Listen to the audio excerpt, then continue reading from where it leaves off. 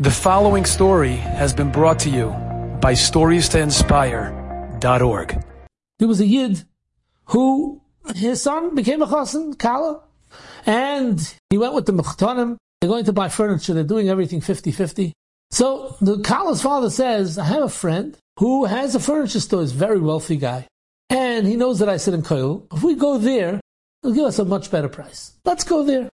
Chassan's father says, I have no problem. Wherever you want to go, no problem. No, I'm not fighting about anything. I'm not making a big deal. If you want to go to that store, we'll go to that store. So they come into the store, and they go over to the owner, Shalom Aleichem, and he recognizes them, and he's schmoozing with him. And he tells one of the guys, go get them the whatever furniture they want, and come back to me, I'm going to make the bill.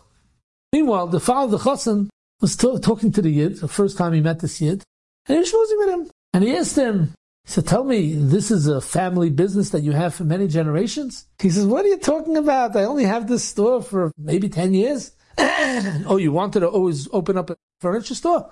Nah, I never even wanted to even open up a store. This whole thing fell into my hand backwards. And Hashem gave me tremendous parnas and siyata d'shmaya. I became a multi-millionaire. He says, what happened? You want to hear the story? Yeah, I want to hear the story. Listen to the story in a story. About 10 years ago, the Rabbanim in a certain city asked me to be on a council. And that council had to be voted for. Fine. You want me to do it? I'll do it. So I went and I filled out an application. I'm becoming a nominee. I'm running to become on this and this council. Meanwhile, there was somebody else in town who wanted that job very badly. And he started fighting to get the job against me. Now, I didn't care, because I really didn't want the job in the first place. But he was going to get it by hook or by crook. And he wanted to drive me out of the race. I should resign and take my name off the thing. Everybody should vote for him. Nobody should be an opponent. He shouldn't have an opponent. So what did he do? He went and he got a hold of my cell phone number.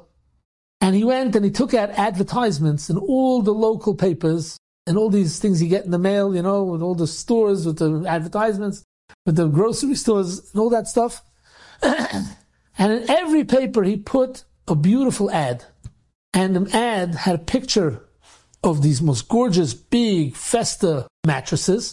And it said half price sale. It didn't give a number amount, how much money. It just said half price sale. And he put my number in. I don't know anything about it. All of a sudden my phone rings. Slicha? Yeah? You sell mattresses? No. What do you mean you don't sell mattresses? You sure? Yeah. Oh, slicha, wrong number. Another 5 minutes later, another phone call comes in, and then another phone call comes in. After 20 phone calls, I realized there's something going on here. So I asked the guy, where did you get my number from? He says, what do you mean? In this paper I saw it, in that paper I saw it. And I said, who's putting so much money to invest, to make a joke on me? I called my Rav, and I told him what happened, and he said, he figured it out in a second. He says, this guy, you're a competition to get the seat on the council. So I was thinking of right away of changing my number, going to phone company and say, can you please change my number? But I know it's such a mishigas. You have to change your number. Nobody wants to change their number. Every million people have my number. I have to go call everybody and tell them I changed my number. Why'd you change your number? Tell them the whole story. I'm not interested. So instead of taking it the wrong way, I came up with a Gavaldig idea. The next guy called me up and says, hello, do you sell mattresses? I said, sure. What kind of a mattress do you want? How fat? How skinny? How wide do you want? 29 inch? 33? 39 inch? 48? 56? 54? I don't even know the numbers. Anyways, they're giving me their things, how much they want, how big, blah, blah, blah. And I'm writing down, I have a notebook and I'm filling in names, addresses, phone numbers, and I'm writing down all the things that they want. This guy wants it like this guy wants it like that. Keeping cheshbon. And finally, after a week, I made a cheshbon of what I need, and I found that I had orders for 1,400 mattresses. Then I went to a mattress guy who manufactures mattresses, and I said, listen here, I want to give you a humongous order. I'm going to give you 1,400 mattresses, but you got to give me a very good price. I got to make a few dollars on it. He says, no problem. How much are you selling it for? I told him what I want to sell it for. I figured out how much the regular price of a mattress in the retail is. I have to do half. If I did half and he gave me a certain price, I would still make a few dollars on each mattress. Shame. So he sent me the mattresses, and I hired somebody to go and do deliveries, and we delivered the mattresses. We got all the money. Everybody paid us. And all of a sudden, I'm in business, and more people calling mattresses. And then people hear that a guy got a good deal from a mattress guy here. Here's the number. And mouth to ear to mouth, ear to ear. Before I was doing it, I wasn't doing only mattresses. I started doing bedroom sets, and then dinette sets and dining room sets.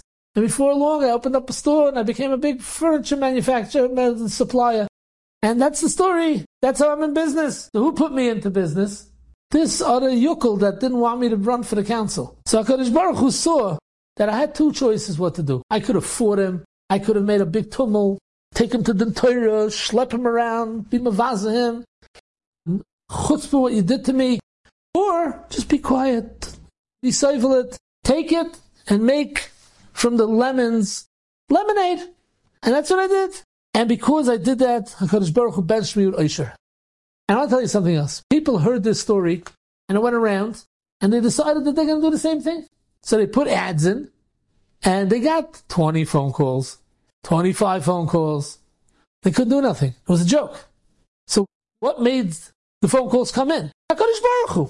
HaKadosh Baruch Hu decides what you got to do. And if you're going to do it, and you're going to be mavater, and you're going to suffer and not make a fight like Korach did, but you're going to bite your tongue like Pinchas did, HaKadosh Baruch Hu is going to make you be matzliach. And he's going to send the customers. You don't have to do nothing. You just open up your business, hang a shingle out, and they're going to come running. Because Hashem says you're getting parnasa. Enjoyed this story? Come again. Bring a friend. StoriesToInspire.org